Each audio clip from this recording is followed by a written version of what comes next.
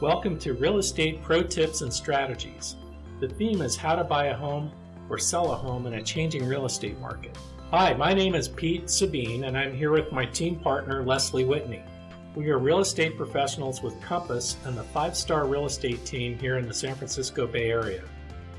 We want to share with you our real estate expertise to give you a competitive edge and provide insight with useful information so you can make an informed decision for your next home purchase.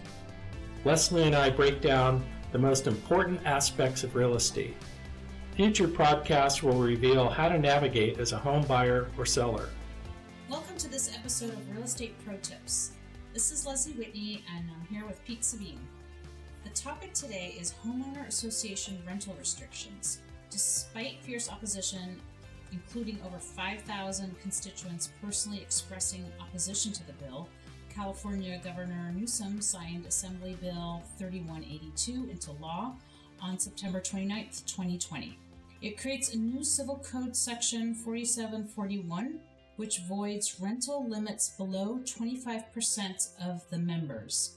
Per Civil Code 4741, a condominium of stock cooperative association may not unreasonably restrict the rental or leasing of the owner's units.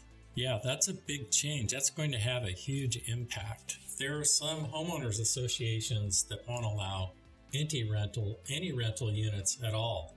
And to go from 0 to 25, you can bet that a lot of homeowners in those communities are not going to be happy with this for their own reasons. So not only does this pull into condominiums and stock cooperative associations, but it also includes what's known as a planned unit development association, which is somewhat of a hybrid of a single family home that's not in a community where you have shared amenities like green belts and clubhouses and that type of thing. And planned unit developments are everywhere.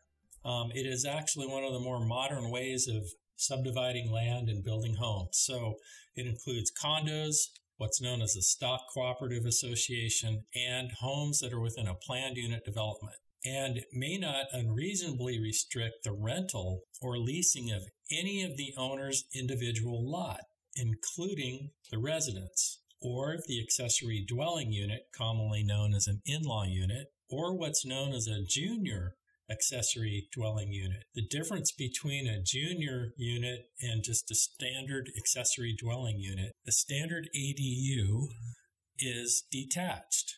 A junior ADU is attached to the owner's home.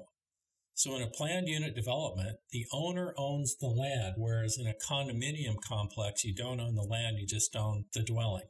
So the intent of this bill is to help combat the housing and homelessness crisis in California. And it's running rampant, wouldn't you say? Yes. Yeah, it's just incredible how many people are being priced out of their own area where they've lived all their lives. Also noting that many owners are currently prohibited from renting houses under the current HOA rules. The supporters of this believe that house rentals would help bridge the middle-class housing shortage, freeing up housing for lower-income Californians in need of housing. And I would say that not only lower-income Californians, but all Californians that need housing.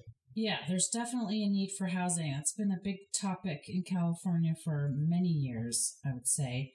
There's millions of homes across the state that have the potential to be rented to Californians in need of housing, but because of these HOA rules, they're prohibited from being leased under these outdated homeowner association rules.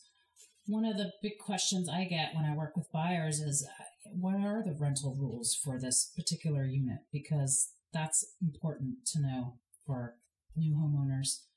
AB 3182 prohibits rental bans in HOAs to allow homeowners who want to rent out their homes. So under the new law, any provision in a governing document that prohibits, has the effect of prohibiting, or unreasonably restricts the rental of any of the separate interest, accessory dwelling units, or junior accessory dwelling units in a community association is rendered unenforceable.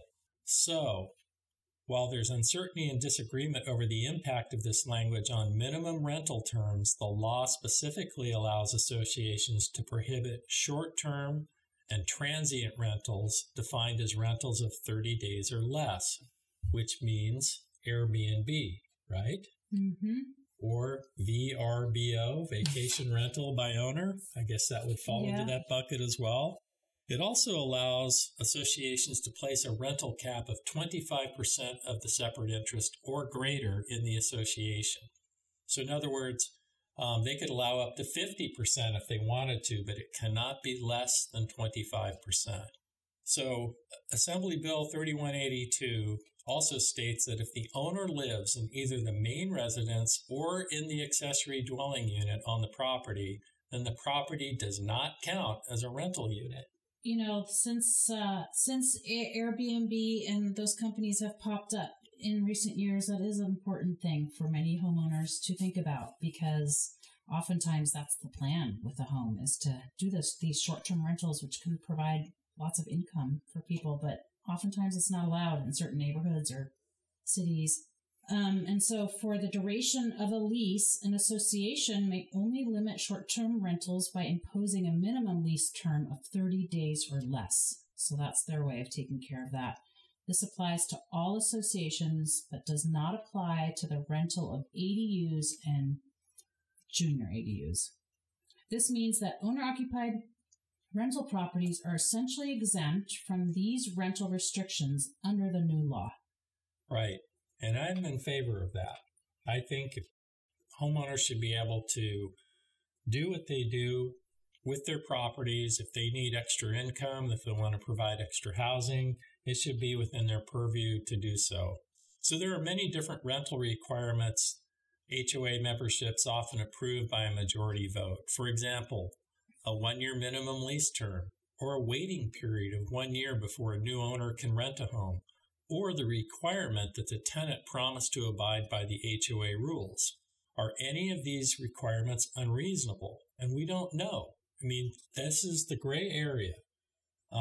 The issue of unreasonability restricts rentals as a vague standard, and it could lead to litigation between homeowners and their HOA, since the definition of reasonable in this context is not obvious to all. And I'm betting with communities, retirement communities like Rossmore, a few other large ones that I can think of in our area, I know they're up in arms over this, and I think they're going to fight tooth and nail to bend this gray area of reasonable versus unreasonable to their benefit, to try to maintain the way things have always been. Yeah, that seems like a vague word to use, but I think it's reasonable to require the tenant to promise to abide by the HOA rules.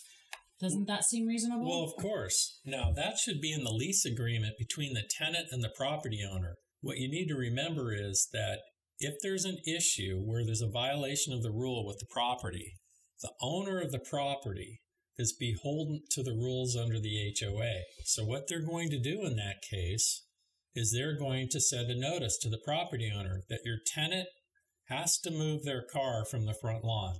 Now, and if the tenant doesn't move their car, you're going to get a $1,000 fine.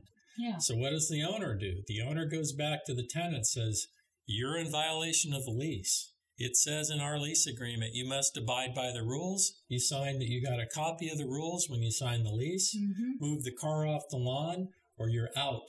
Yeah, that seems reasonable to me. So I think that just because of that, I don't think that the HOA needs to be concerned that having more tenants living in their community, whereas before they had none, is really going to change the makeup of deferred maintenance and blight and whatever else their fears are, just because a tenant is living in that home rather than the owner. True. I think the thought is that tenants maybe aren't as careful as owners are.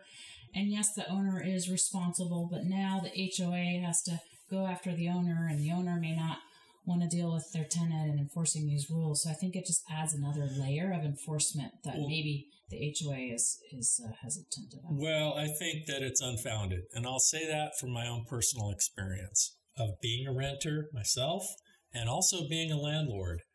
Of all the rental properties I've owned, I've always purchased homes that are under the control of an HOA, mainly because most of my rental properties were far away from where I live. They were out of state.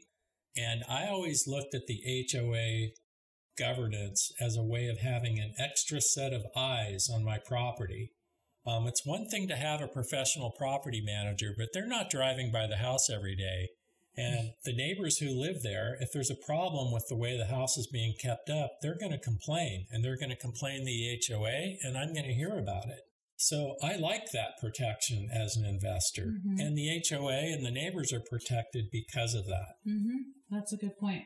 ABA 3182 also requires any associations with provisions in their governing documents that conflict with the new requirements to amend their governing documents no later than December 31, 2021. Associations must comply with the prohibition on rental restrictions specified in the new law starting on January 1, 2021, regardless of whether the association has revised their governing documents to comply with the new requirements. Okay, so what that means is that just because the HOA hasn't gotten around to amending their rules, regulations, covenants, conditions, and restrictions, because they can until the end of the year, the law is in effect in full force, irrespective of whether or not the rules have been officially amended. Yeah, important for everybody to know. Right. So any association that willfully violates the new law is subject to a civil penalty to the applicant or the other party in an amount not to exceed $1,000.